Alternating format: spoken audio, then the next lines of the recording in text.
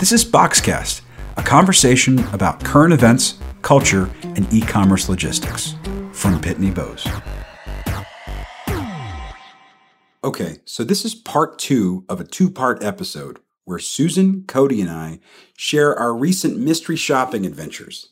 It's part of our amazing Box Score program where we benchmark real order experiences across thousands of online brands.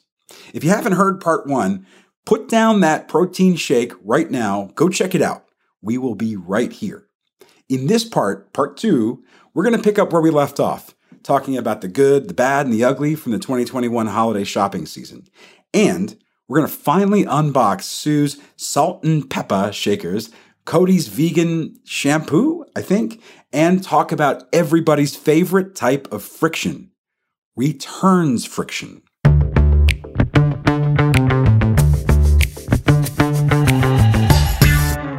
So let's talk a little bit about on-time delivery. This past holiday season, it's been a few months, but it was very different, I would say, than holiday 2020. I think everybody knows that, from what was called Shipageddon in 2020 to a different set of problems in 2021, which was inventory shortages because of supply chain disruption. Sue, from your perspective, any compare contrast that you'd have over experiences on-time delivery this past holiday? Yeah, absolutely. So 2020, you just knew you were going to celebrate the holidays all year, and we just went with that, and it was great. And when the packages showed up, they showed up. Everybody was just chaotic, and it was too much for everybody to handle. 2021, we've smoothed things out. I started ordering probably a couple weeks earlier than the normal holidays that I would, but nothing excessive. There's still the same time frame. Everything, almost, that's 99% of my shopping came through online. And one of the things I was pleased to see was, along with what Cody said, a lot of communication about COVID expectations and deadlines, but also a lot of overestimating delivery dates. So in my mind, it actually showed up before I was expecting it, even though they were just kind of padding the time a little bit so that they could build in what may be needed if the network did get clogged again. So that was very interesting to see. It's, again, making sure that you're not over-promising and under-delivering. In fact, you're doing the opposite, and it was just really good communication. I did receive some emails from a few retailers that they knew it wasn't going to get there on time, and I was reassured about that. Again, it's never going to kill the holiday spirit. It gets there when it gets there. But it was nice to have those communication pieces. And then I even had some retailers, and it was very surprising, there's certain things that couldn't be shipped because they didn't have it. Again, a supply chain, like you said. So going on their online sites and trying to order specific items that my family prefers, and they're just like, it's not available. It won't be available till February. And I just had to decide, am I comfortable waiting till February? Do I want to go somewhere else and try to find this product?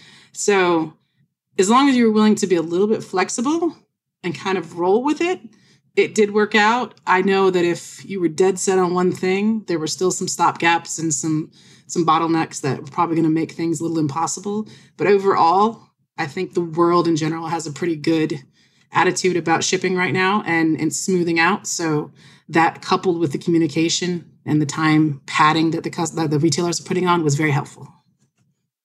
Awesome. That's a great point. I'll plug an aspect of on-time delivery that is more of a consideration now, when that last mile delivery timeframes have kind of improved over 2020 for sure.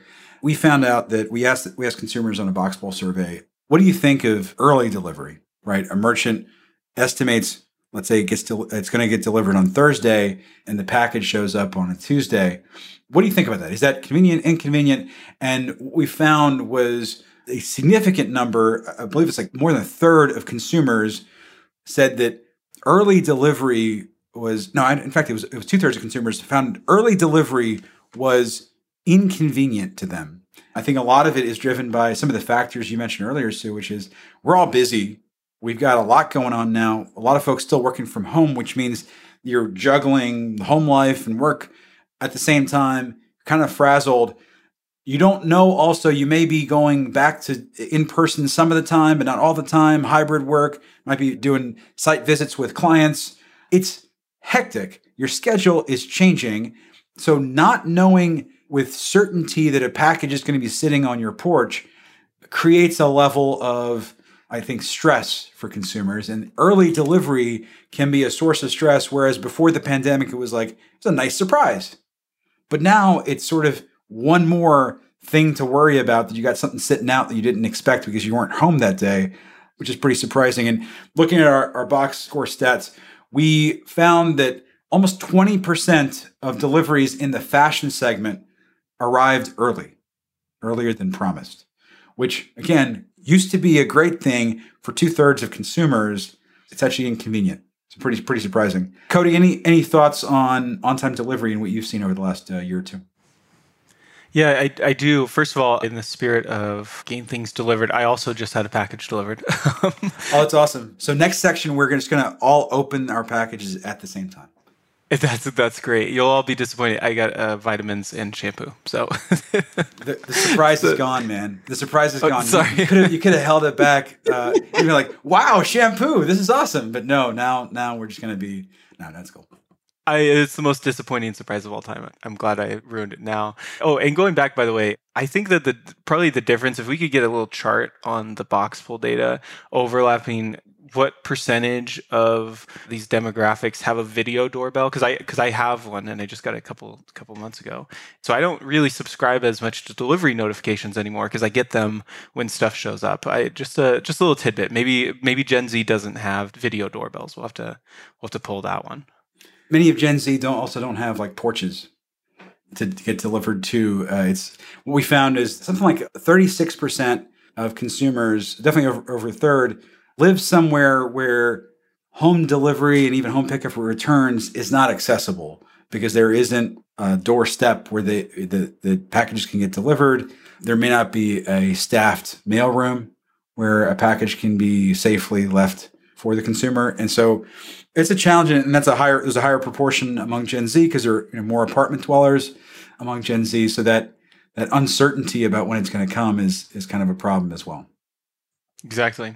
So as far as on-time delivery goes, especially during peak, again, going back to what I said earlier, I think consumer expectations definitely shifted and then buying behavior shifted. I'm pretty sure we've got a box pull article about that. I found for myself, I started Christmas shopping in September for gifts that I was pretty sure weren't going to get returned. Those ones I bought really early. So that my own buying behavior changed. And also I scrutinized return policies really closely, knowing this is going to be gifted on the 27th because we, 2 Christmases with in-laws and all that stuff. So this one's going to be opened on the 27th. So I have to give them some time to return it as well. So scrutinizing the return policies and seeing that at least for the retailers that I enjoyed shopping from had pretty generous return policies in terms of timing, 90 days or more. I'm seeing even more often up to a year-long return policies, which is crazy, or at least I would have thought that a couple of years ago. But now it actually makes sense. That's cool. That is a great observation. It's a funny story. My kids, who are almost teenagers now, we got them phones for Christmas. Not fancy phones, but phones that better than their really old used handsets that they had before. And we're doing a trade-in, right? Because you can trade in your old one and you get some amount of money off the new phone for both of them. And so the dance that we had to do, or I had to do, was there's a window where you can send in your old phone, which is like 14 days. But you don't want the new phone showing up too early because you have to take it out of the box to activate it, right? So you can't have it as a surprise under the tree if you've already taken it out of the box and removed all the wrapping and that cool, pulling the sticker off the screen. You don't get any of that because you've already activated the phone. Anyway, so I had to time it so that the trade-in didn't expire, which the clock starts ticking as soon as you get the package before Christmas. But at the same time, so I had to order the thing to arrive at exactly the right time, but I couldn't order it too late because potential shipping delays, maybe the inventory would be out of stock. So you can't wait too long. So it was like the most nerve-wracking Christmas ever over this, stupid phones or whatever, right? But having to dance between the trade-in window and then when to order and then when to send the trade-in back has been possibly the most stressful thing during a December I have ever experienced. That's sad. That's sad, right? No, I don't blame you at all. Speaking of timing, I had a wedding that I had to order pants for, but I wasn't 100% sure if I could go to the wedding because it coincided with the birth of my third kid, my son.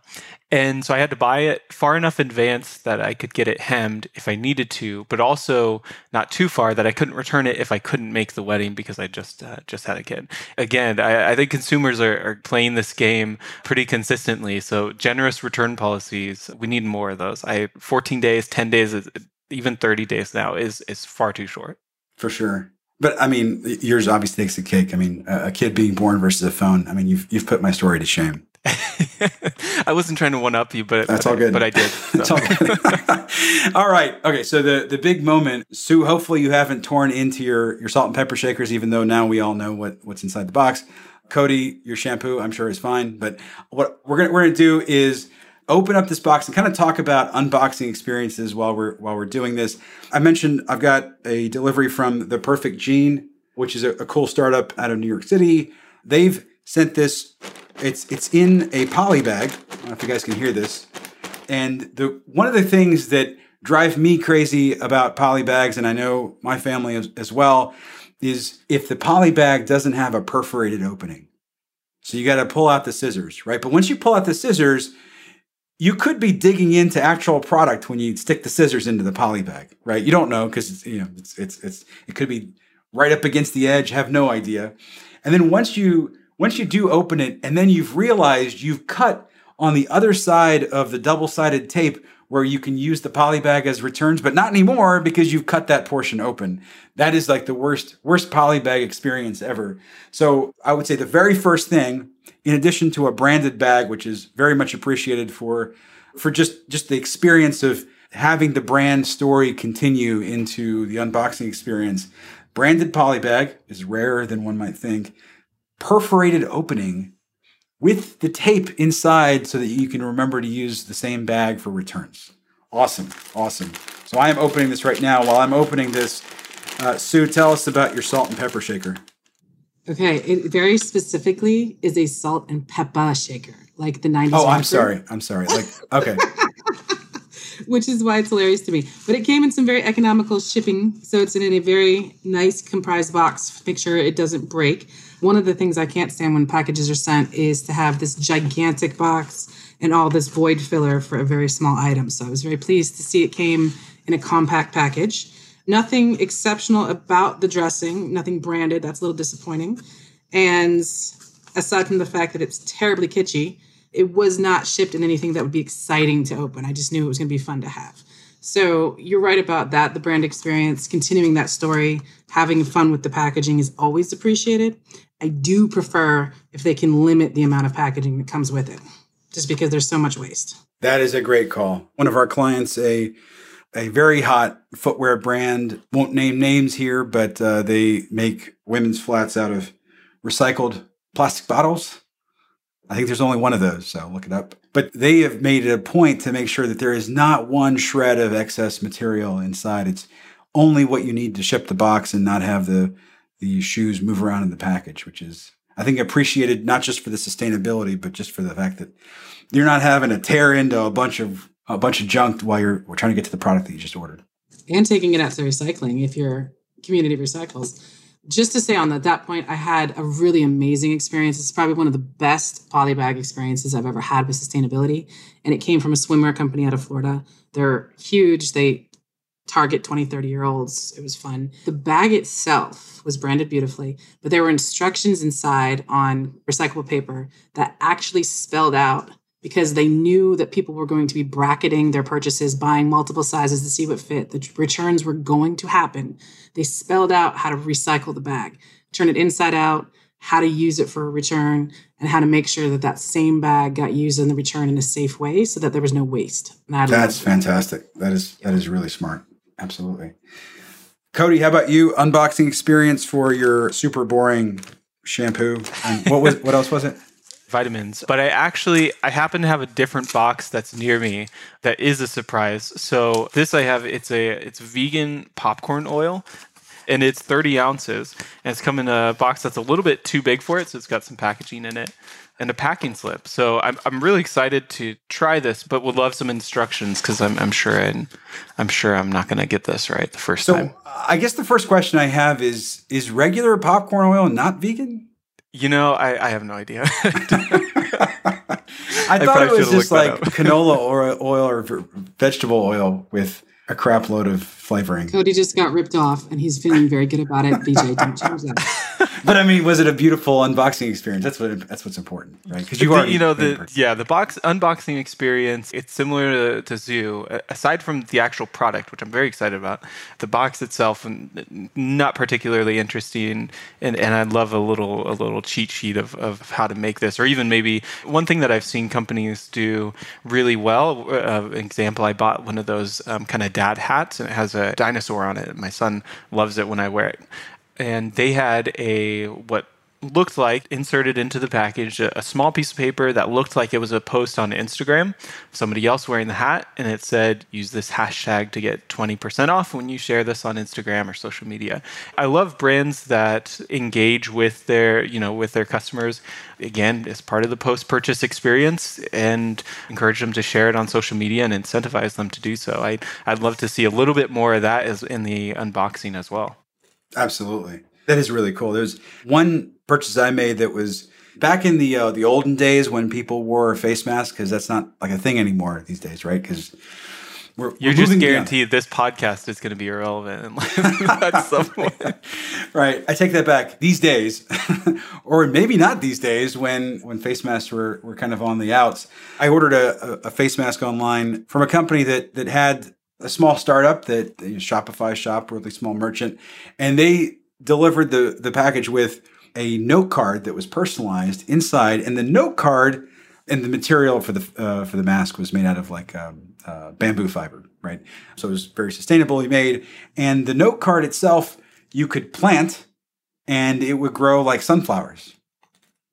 I did not plant it, but I have it over here for one day when I need sunflowers. I have a personalized card with my name on it that I'm going to plant with sunflowers. So it's like touches like that, right? That's what kind of sticks with you in your memory. On the other side, you mentioned kind of the Instagram 20% off thing. I recently ordered something from a sports merchandise brand, pretty large sports merchandise brand. And I don't know if you guys have seen this, where they insert promos for other companies' products in the package. And so I ordered a t-shirt and a cap or something. And with it came 10% off of the Wine of the Month Club, which, look, if you're ordering sports apparel, it's not a given that you drink wine. Those two don't always go together unless you're sitting in a luxury box. So I'm not sure what the relevance for that was, but I thought it was kind of a jarring branded experience because it's a completely different segment than most sports watchers who are guzzling Bud Light straight out of the can. That just speaks to the human experience. You're really only going to remember the best unboxings and the weirdest or worst. So there's not much in between. Everything else feels just about the same. And at this point, everybody's bought so many things online. We've got a pretty good idea of what a normal unboxing looks like. But if you can catch my attention with, one time I saw branded packaging and then branded packaging tape. And I was like, oh, that's kind of interesting. I'm gonna remember that brand name. I'm gonna remember everything about it, even though I ended up returning it. That's cool. Although, hopefully, you bought from that company again, right? I plan to. Okay, so the next thing I want to talk about is returns. On this package I just opened, I took copious pictures of so that we can use in our box score shopping benchmarks. They have pretty simple instructions on how to return this thing. They say, we hope your perfect jean is literally perfect. If it's not, or if you need to exchange sizes, colors, or cuts, just go to the returns link here to set up an exchange or a return. An exchange is kind of a rare thing. Totally free and simple. We provide the label. So they've spelled out kind of how the returns process is going to work. And then get this, pack your return in the reusable mailer, the poly bag, and ship it with the label we provide you. If possible, include the poly bag inside so we can be even more eco-friendly. Just email us if you have any questions and we'll help you out. So I thought that was pretty good. They gave kind of clear instructions on returns. Sue, what have you seen from a return standpoint? What are some of the things that stick in your mind as conveniences? Well, I need to order Perfect Jeans now because that's pretty remarkable. I love that. It's definitely, if it's complicated to return, I am instantly irritated. And there's always the go-to stores, et cetera, et cetera. But, I'm a busy woman. I run a household of 5. Don't make this a production for me. So if I need to return something, can I use the bag? Is it a portal with only a couple clicks? Do I have to go into store? If I do, it's going to sit in my car for a year. So that probably never happened, and I may never buy from you again. Just make it as easy as possible for me. If you can produce the label, great. I do find it a little off-putting if I have to pay for the label, especially since for a lot of the items I'm getting, they're good mid-market, higher quality items. So I'm not spending $10 on a shirt. I'm spending $60 or $70. I'm spending $60 or $70. You can float a label. So it's that experience. And then just how quickly that's able to be processed and refunded. Because I don't usually do exchanges online. I'll just pick something different. But just make it as easy as possible. And it's to your point earlier that when you make that purchase in the cart, that is not when the shopping experience is done. It's done when I'm enjoying the product. And if I have to return it and I'm not having fun, I'm not going to come back for more. That's a great point. That is a fantastic point. I think what's interesting in terms of returns convenience, we found, again, from our consumer survey and box poll, 60% of consumers either don't have a printer, which is about 28%, don't have a printer, or the rest of the 60% don't want to use their printer to print a shipping label. And so we actually rolled out a QR code based returns option recently. It's about a year and a bit ago. I was talking to one of our customers yesterday who rolled it out just before peak last year, and they've already got 30% of their returns coming in through this QR code process, which is fantastic, right? Because that's catering to the convenience for those folks who don't have a printer or just don't want to use their printer. You just take it to the local post office and they'll print the label for you. And then even in the returns flow, we'll tell you where your local closest post office is. The other thing I thought was really fascinating is that I read a review of, this is not what I usually do, by the way. Like, I don't read reviews. I read it in the Wall Street Journal. I don't read printer reviews, like reviews of different printers. I'm not in the market for a printer. I have a printer. I've had the same printer for probably 5 years. Keep buying ink for it. It's fine. I'm not buying a new printer. But for some reason, it caught my eye. I'm not sure why, but I read this article in the Wall Street Journal reviewing top home printers. This was close to the beginning of the pandemic when everybody's working from home. So they were talking about what are the best work from home printers, because you're not going to the office. You can't print anything out. And the main use case that they used for rating the printer was how well it did in printing return shipping labels, which I thought was insane, right? But also kind of true.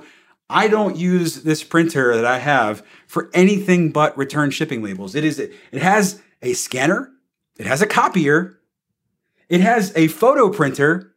I use it to print return shipping labels. How about you, Cody? Yeah, mine is pretty similar, except for the occasional coloring page for my son. Again, dinosaurs, of course.